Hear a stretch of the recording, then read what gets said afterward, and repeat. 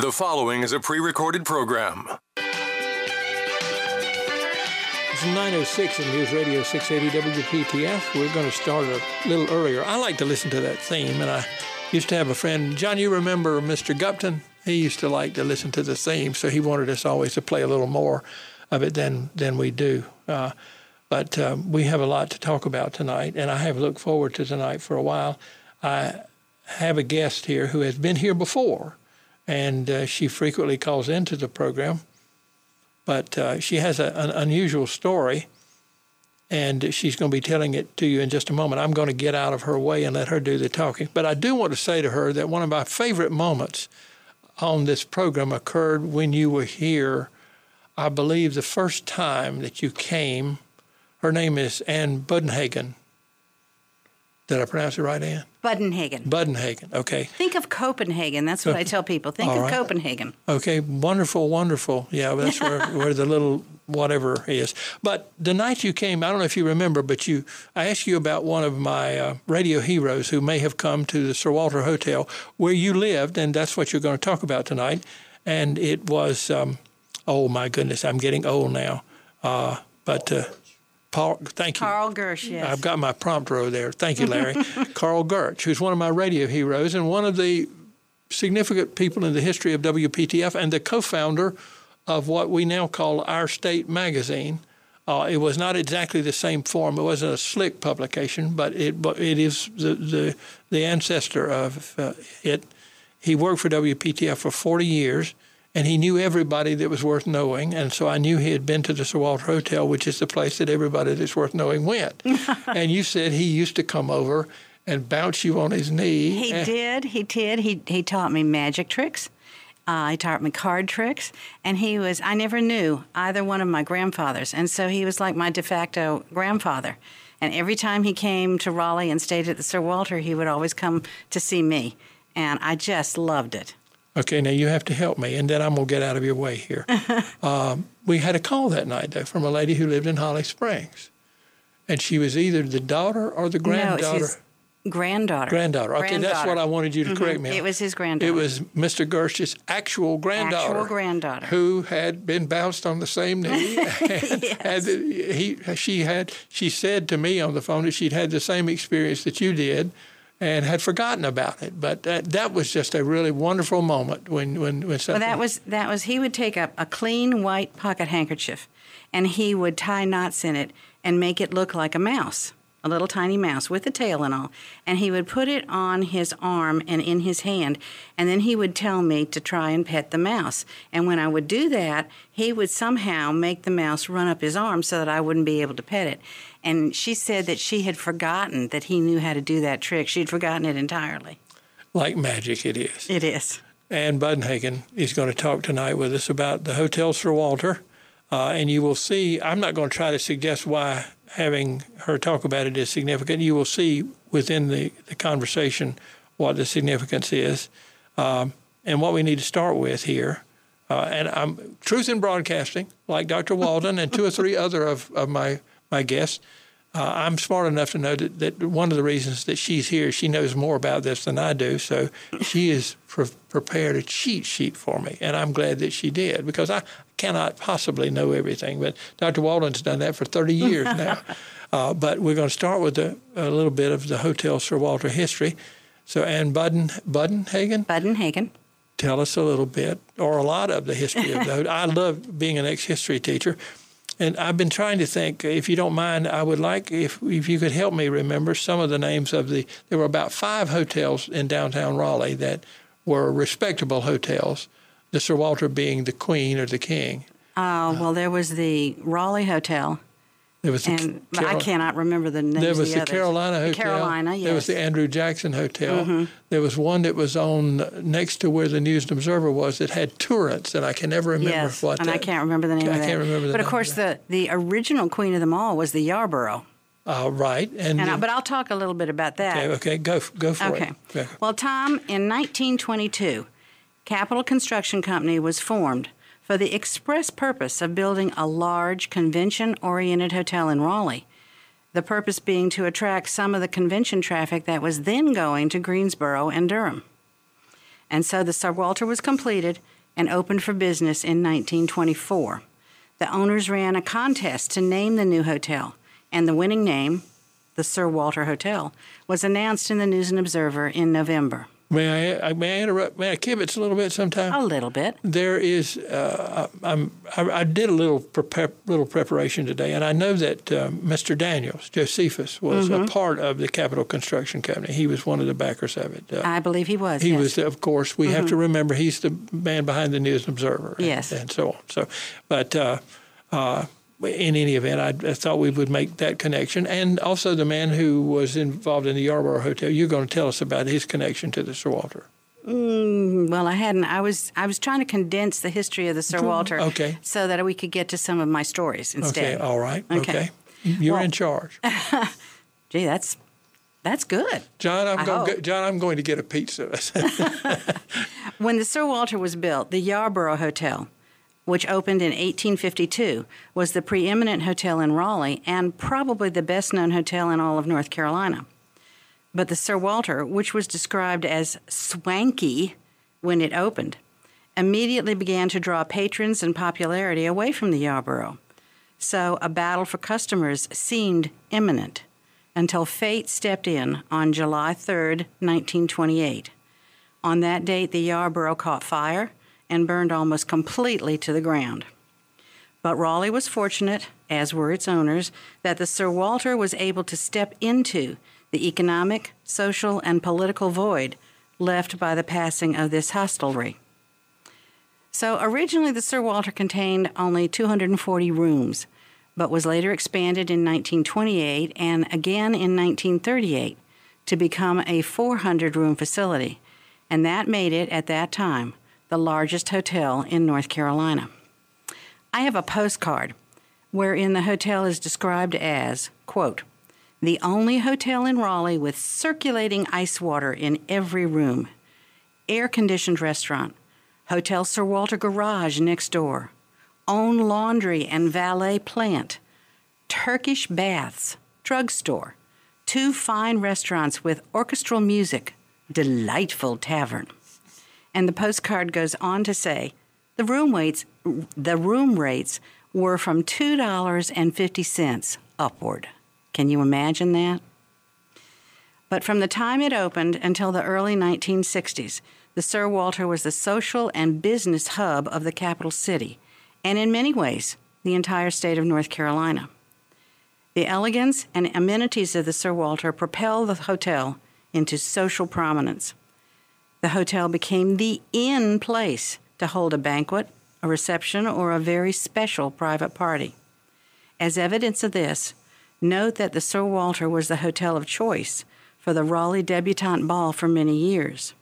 And for those who may not be aware, the Raleigh Debutante Ball serves to introduce North Carolina's prominent young women to society. The Terpsichorean. The Terpsichorean Club. Very good, Tom. Yes, I'm showing off. Okay. Actually, I had to practice to say that word. I think it means the love of dance or something like that. I think you're right.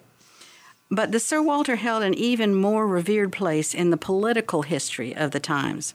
Remember that until 1963, the North Carolina General Assembly met in the state capitol building in downtown Raleigh.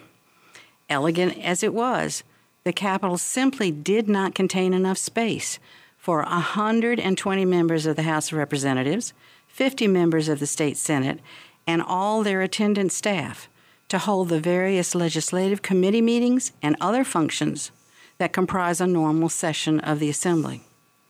Because of its close proximity to the Capitol, it's only 3 blocks away on Fayetteville Street, and also because of its amenities, the Sir Walter provided much of the additional needed space.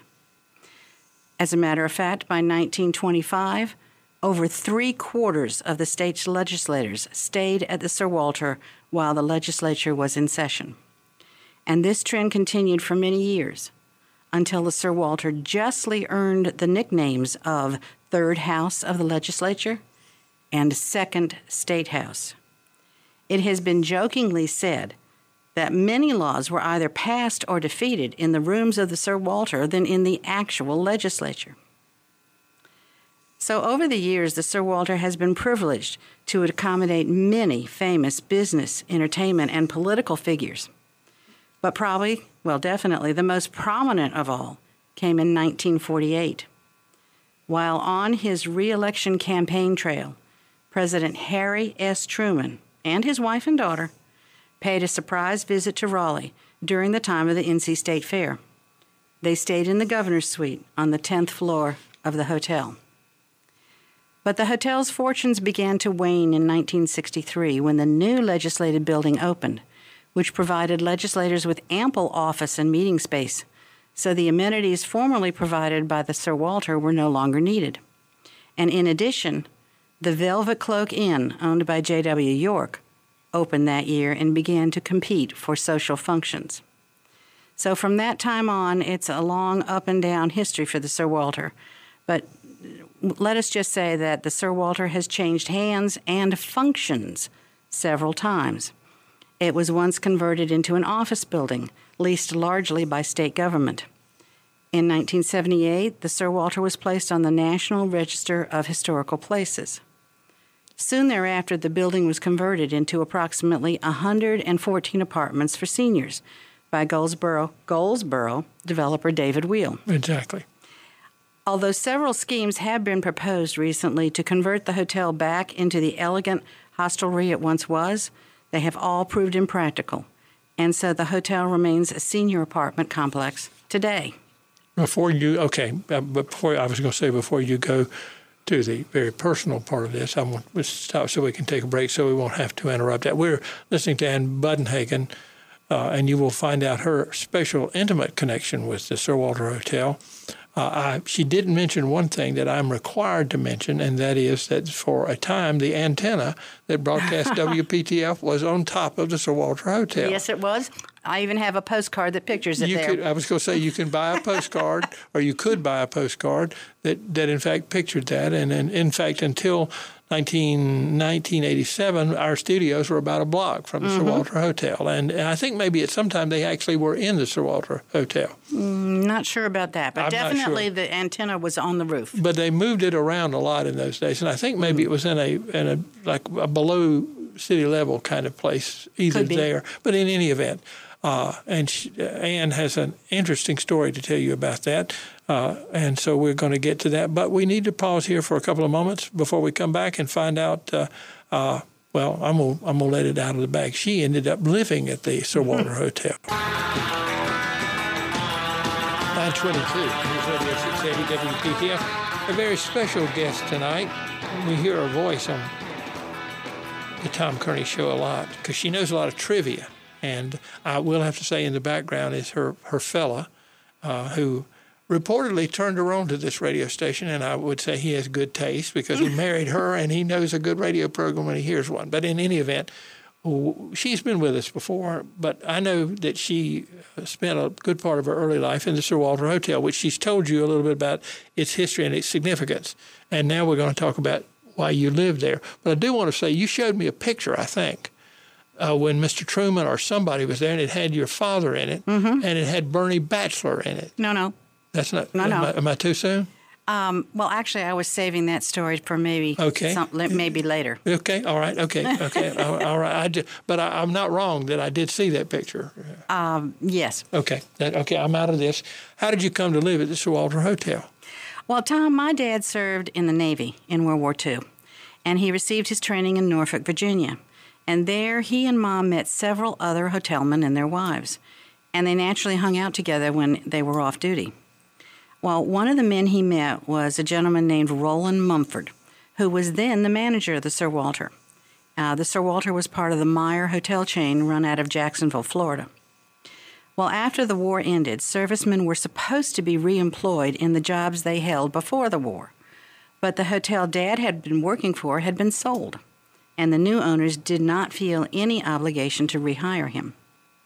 In contrast, when Roland Mumford returned from the war, he was promoted to vice president of the entire Meyer chain, so the position of manager of the Sir Walter was vacant. Roland offered the position to my dad, even though there was considerable opposition to bringing down a Yankee Oh, my goodness. to manage a Southern establishment. And I actually have the letter wherein Roland offered the job to my father and told him that there was opposition because he was a Yankee. Okay. So Mom and Dad journeyed south, and they arrived in Raleigh on December 31st, 1946. When Dad took over his duties, he was dismayed to discover that the hotel employees worked 7 days a week and received only 1 week's vacation a year. Among the very first things he did was to give all hotel employees 1 day off a week. Now, this may not sound like a lot in today's business environment, but you have to crawl before you can run. So the gratitude of the employees for this policy change would become evident when I came along several years later. You see, Tom, I am adopted. Mom and Dad left Raleigh to journey to Scranton, Pennsylvania, which was Mom's hometown, for what they thought would be their third and final interview on the road to adopting a baby. When they sat facing the Mother Superior across her desk, it was a Catholic orphanage, she began the session by saying they had decided to dispense with the final interview. Mom and Dad were dismayed because they thought that that meant they were being turned down for a baby. But the Mother Superior went on to say, "Because your baby was born yesterday." So Dad called back to the hotel to announce the good news and explained that they would be returning a few days later than they had expected, and with little old me. Now, understand, they had absolutely nothing in the way of baby supplies because they had no idea they were even close to the actual adoption day. So the employees of the hotel got together and had an incredible array of supplies and other paraphernalia ready for them when they returned. The hotel carpenter handmade a crib and a bedside lamp for me. The maids on the 10th floor where our apartment was located bought a crucifix for over my bed because they knew Mother was a devout Catholic. The front office staff bought an assortment of diapers and other supplies. The kitchen staff provided formula, and every department in the hotel did something. So I guess you could say I was well provided for because my dad provided well for his employees. Well, you've told me this story before, but you've told me a little bit of things that I did not know before about exactly how this happened. So you've kind of taken me by surprise. But I can see the staff at the Sir Walter trekking off to Hudson Belt across the street, or down to what was it? The hardware store down the street, Briggs Hardware, and providing for the new baby that was going to come. We need for you to keep going, though, and to tell us, to begin the proposition of growing up in the hotel. I have always kind of thought that that's something that I would like to do. I would highly recommend it. Well, you're sort of at the center of things. You get to meet a lot of interesting people. And yes, but you're a baby. You don't know that.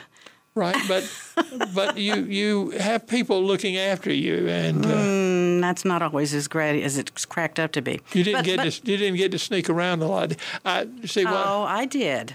Well, but let me just tell you that growing up in the hotel was the same, and yet it was different from what any other middle-class girl growing up would have experienced. I did the same kinds of things. I just did them in a slightly different way. For example, some parents might build a sandbox for their children to play in, so the children could get lots of fresh air and still be somewhat supervised and contained. Well, the hotel obviously did not have a backyard in which to build a sandbox, but it did have a roof. My parents had a sandbox built on the roof, probably by the same carpenter as built my crib. But unfortunately, it didn't work out. I got too much fresh air, for one thing. It's very windy 10 stories over the ground. Mm-hmm. And apparently the police and fire engine sirens scared me. Mom told me she called the police and fire departments and asked them to please not have the sirens on so loud because they were scaring her baby. Now, I think you can just imagine what they must have thought about her, though I'm sure they were very polite in their refusal to lower the volume. We're going to have to stop here, Ann, for just a second because it's time to check the news. Ann Budenhagen, who lived at the Sir Walter Hotel, is telling us about that experience. We'll be back after we check the news. The following is a pre-recorded program. 9:33 at News Radio 680 WPTF. We always do a little promoing here. Pam Beck, our resident gardener, is going to be here tomorrow night and talk about some gardens in North Carolina that you might want to visit if you like plants and so on. And Friday night, of course, is going to be trivia night, and we're going to expect Miss Budenhagen to give us a call because we're going to be doing song lines, just not music, but the lines out of songs, see if you recognize those.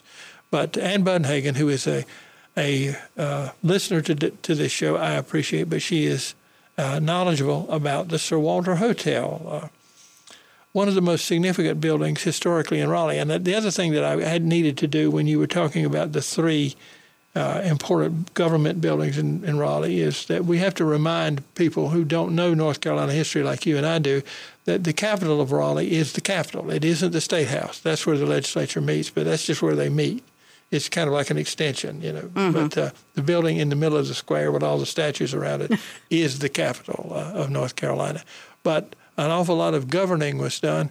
And what I would really like to do sometime is to I'm beginning to sound salacious here, is to have you interviewed and write an account of all the secret stuff that went on at the Sir Walter. But if I told, then it wouldn't be secret anymore, would it? Well, that's true. But then again, that's what we media people are about, It's trying to... I have a degree in journalism. I understand these things. Another thing I didn't know about you. I've got to watch out for this lady. But anyway, we've got you born. We've got your crib and your sandbox. But what was it like? I remember we've done part of this program before. You would have your friends over, and maybe you went bowling in the hall. And I'm just kidding. Now, Tom, you're telling stories again before me. I know, but I'm just well, this is a tease, Well, I want to hear about that, and I know that you walked out every day and walked up the street. I'm guessing about 6 blocks to go to school. Because the Catholic school was up on the corner of Hillsborough and whatever street that is. Right. You know where I'm talking about. Yes, I do. But anyway, what was it like to grow up in the hotel? I was suggesting that I would like to grow up there, and you were suggesting, well, there were good parts and bad parts. Well, tell us about that. Well, think about meals. Unless we wished to eat in the coffee shop, which was the name of the restaurant located in the hotel, we had to have room service because for most of the time I lived in the hotel, our apartment did not include a kitchen. Now, I know this sounds like heaven. No cooking, no cleaning, and a gourmet menu from which to choose every day. But I also know my mom hated it. As the wife of the manager of the hotel, she couldn't let any of the staff see her not perfectly dressed and groomed. So whenever we wanted something to eat, especially breakfast in the morning, Mom couldn't appear in a bathrobe and slippers. She had to be the perfect example of the wife of the hotel manager before she got me up, and I had to be fully dressed and coiffed as well. But I can tell you, I made a game out of tormenting the waitstaff. We had a big drop-leaf table in the entranceway to our apartment, and I would hide under that table and jump out to scare the waiters whenever they delivered our meals. We usually had the same waiter each time, and he always acted very surprised when I would jump out at him. It wasn't until many years later that I realized not only did he know what was coming because I always did the same thing every time he delivered our food, but also he could see me hiding under the table from the side as he wheeled the room service cart into the apartment. But he always played along. One of the other examples I have of how I did the same thing other little girls did, I just did them a little bit differently. When I got a little older, my parents bought me a tricycle. Well, where was I going to ride a tricycle? Fayetteville Street was far too busy with automobiles and pedestrians to allow a toddler just learning to ride a trike loose among them. So naturally, I just rode it up and down the hallways in the hotel, mostly on the 10th floor where our apartment was. Of course, the 10th floor was also home to the governor's suite, which was the finest suite of rooms in the hotel and reserved for VIPs only. Let's go back for just a second because it could be a misunderstanding. It really was just named the governor's suite. It was not his suite. No, it was not his suite. It was just the name. Right, exactly. Because I can see taxpayers out there now saying, what's going on here? No. You're right, they would. Now, I don't remember actually running into any hotel guests with my tricycle, but I do know I never graduated to a bicycle. Perhaps my parents knew I would be a true terror on the bike. So let's see. Oh, this is a terrific story. When I started grade school, Mom had the kitchen staff pack me a lunch in a brown paper bag. And it was by far the neatest brown paper bag in the whole school. The top of the bag was folded at least twice, and the creases in the folds were crisp and sharp. The bag was packed so there were no unsightly bumps or bulges. And as I recall, the folds were stapled together so the lunch wouldn't fall out. And what was in the bag was surely a meal fit for a princess. There was always a roast beef sandwich with the bread crusts all neatly trimmed away. And I seem to recall carrot sticks and an apple or dried apricots as well.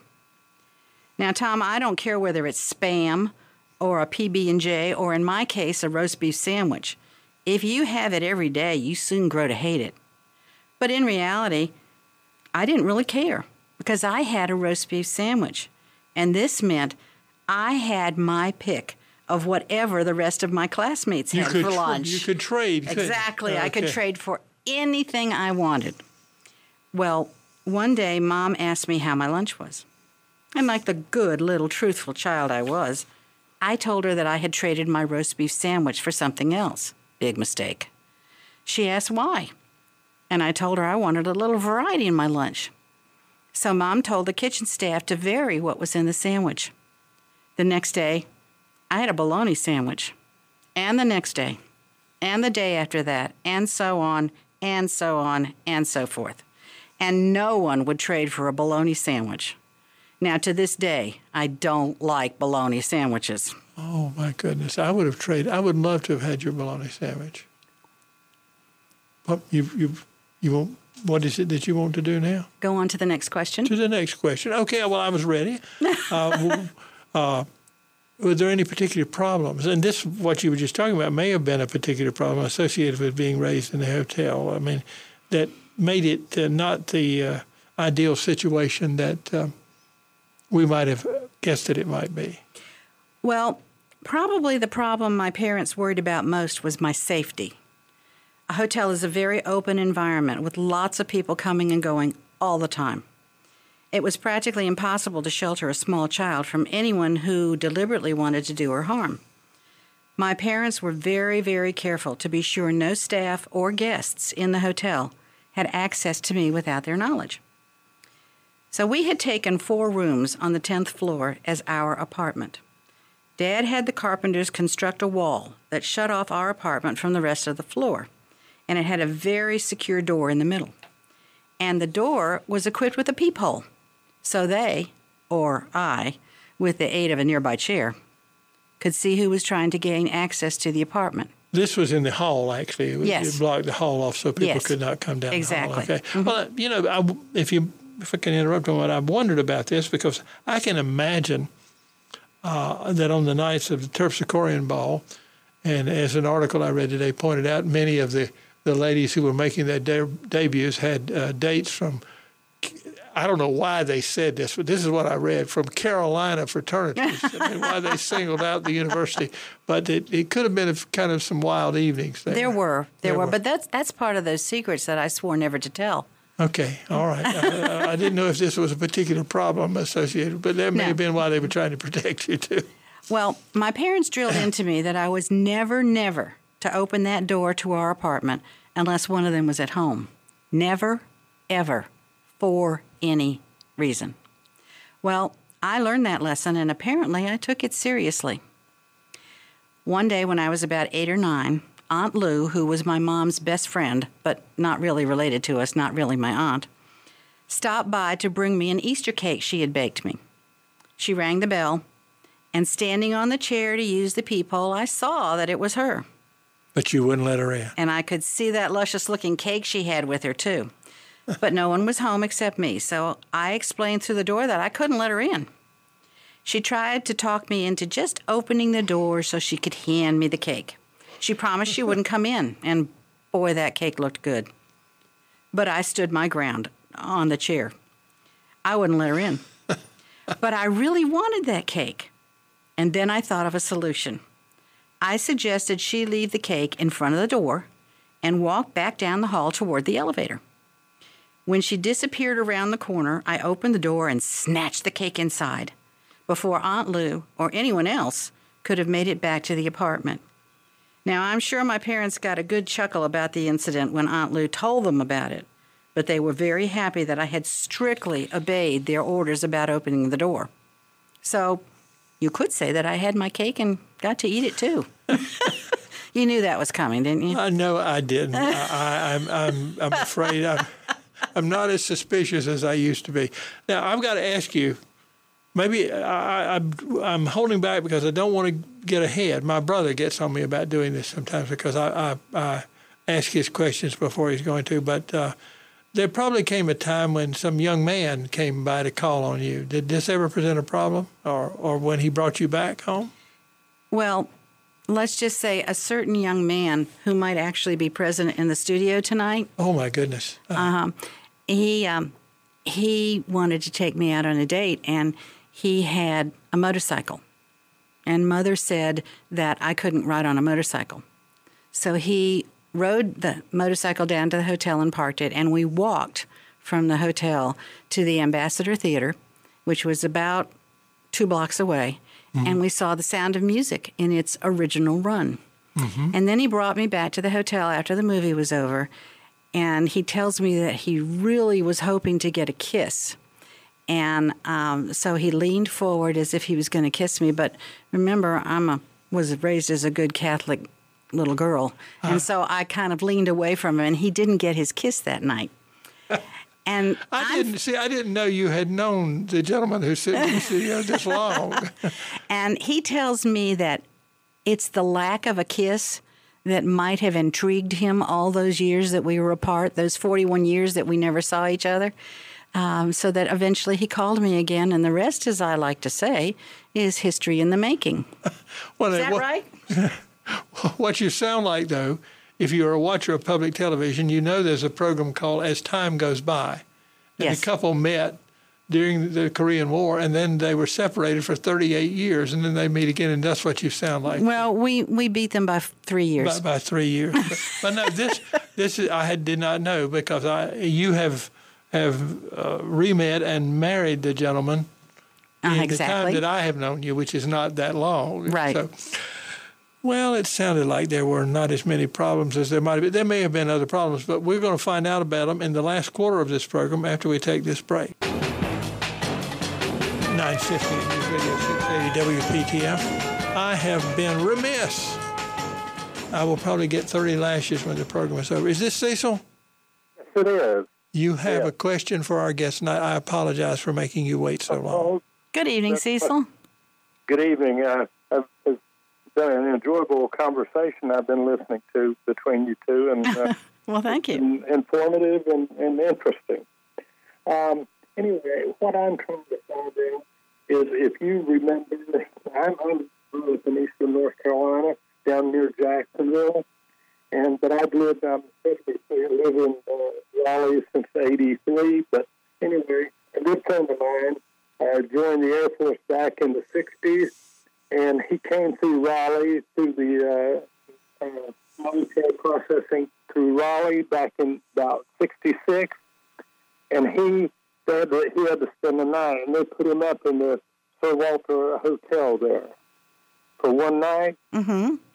And he said what he did was he and his friend got a room at the hotel there, and then they went out to get something to eat, and they went to a pool room that had a restaurant in it. It was close by, and he was trying to remember the name of that, and he asked me if I knew it, and I said, no, I don't, but I'll try to find out, But I'm sure it's not there anymore. I know it's not, but anyway. You said he went where to get something to eat in a restaurant?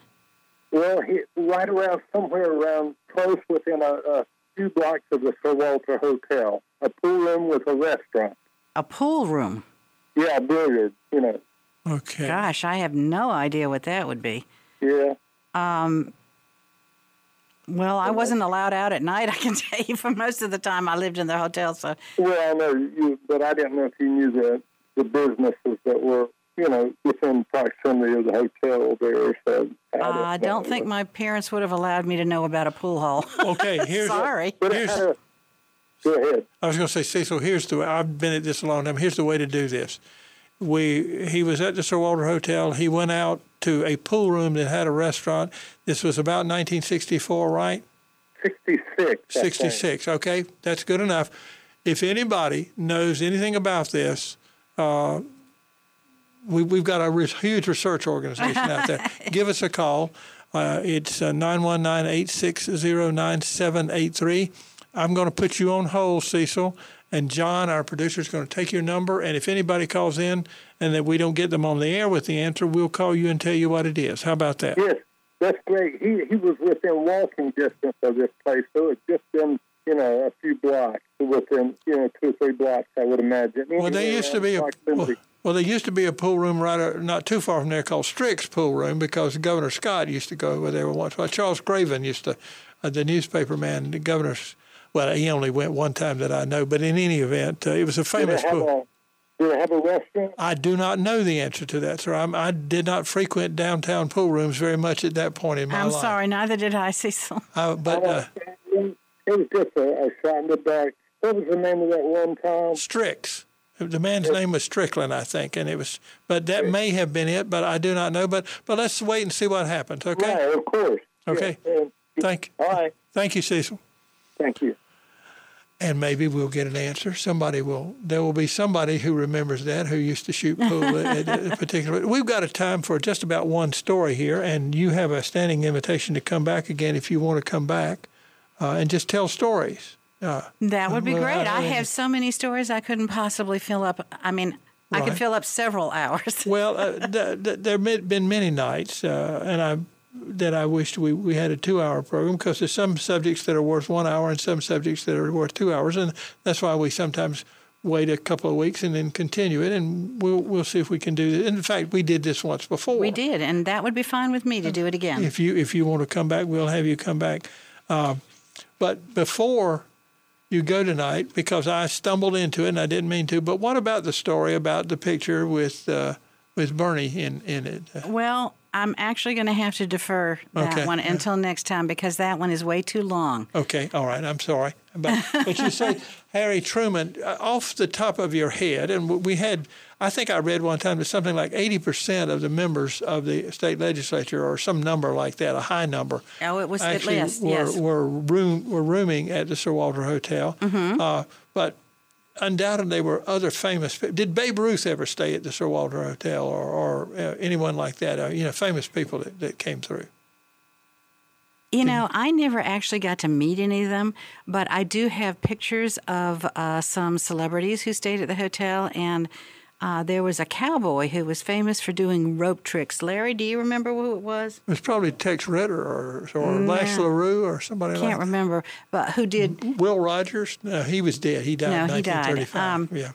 I do remember there was a governor of North Carolina who, on a dare, sort of milked a cow in the lobby of the Sir Walter. That sounds like Governor Scott, to tell you the truth. I think it was prior to him. I have all of this researched and written down at home, and so I'm not quite prepared for that part tonight. Well, I've got to remind you, though, that there were several that, if you were thinking of Robert Scott, but his father was governor, too, right after World War II, about the time that your dad came to Raleigh, and he was a real live farmer, as a matter of fact, who over in the Hall River area, and but he might have milked a cow there. Well, the political portion of the hotel was such that when it was time for campaigns, the Democrats had their campaign headquarters on one floor of the hotel, and the Republicans were on the very next floor. So during those parts of the year, I think the hotel was pretty much flooded with nothing but politicians. I can remember when they would have rallies and stuff, and maybe it was the Democrats or maybe it was the night of the elections or something, but actually on the roof of the part that extended out over the street. No, I don't remember that. You don't remember that? No, I don't. Well, Jim Thornton, I think, the barefoot boy from Broad Slab, was a frequent entertainer in those things. But anyway, it's been good to hear some stories about the Sir Walter Hotel.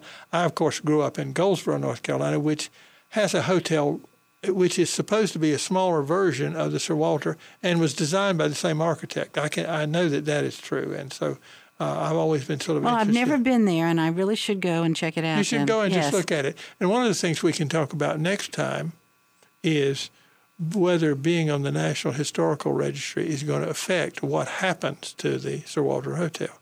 But we won't do that tonight. That's okay. kind of a radio tease there. Ann Budenhagen has been our guest. Tomorrow night, Pam Beck will talk about flowers.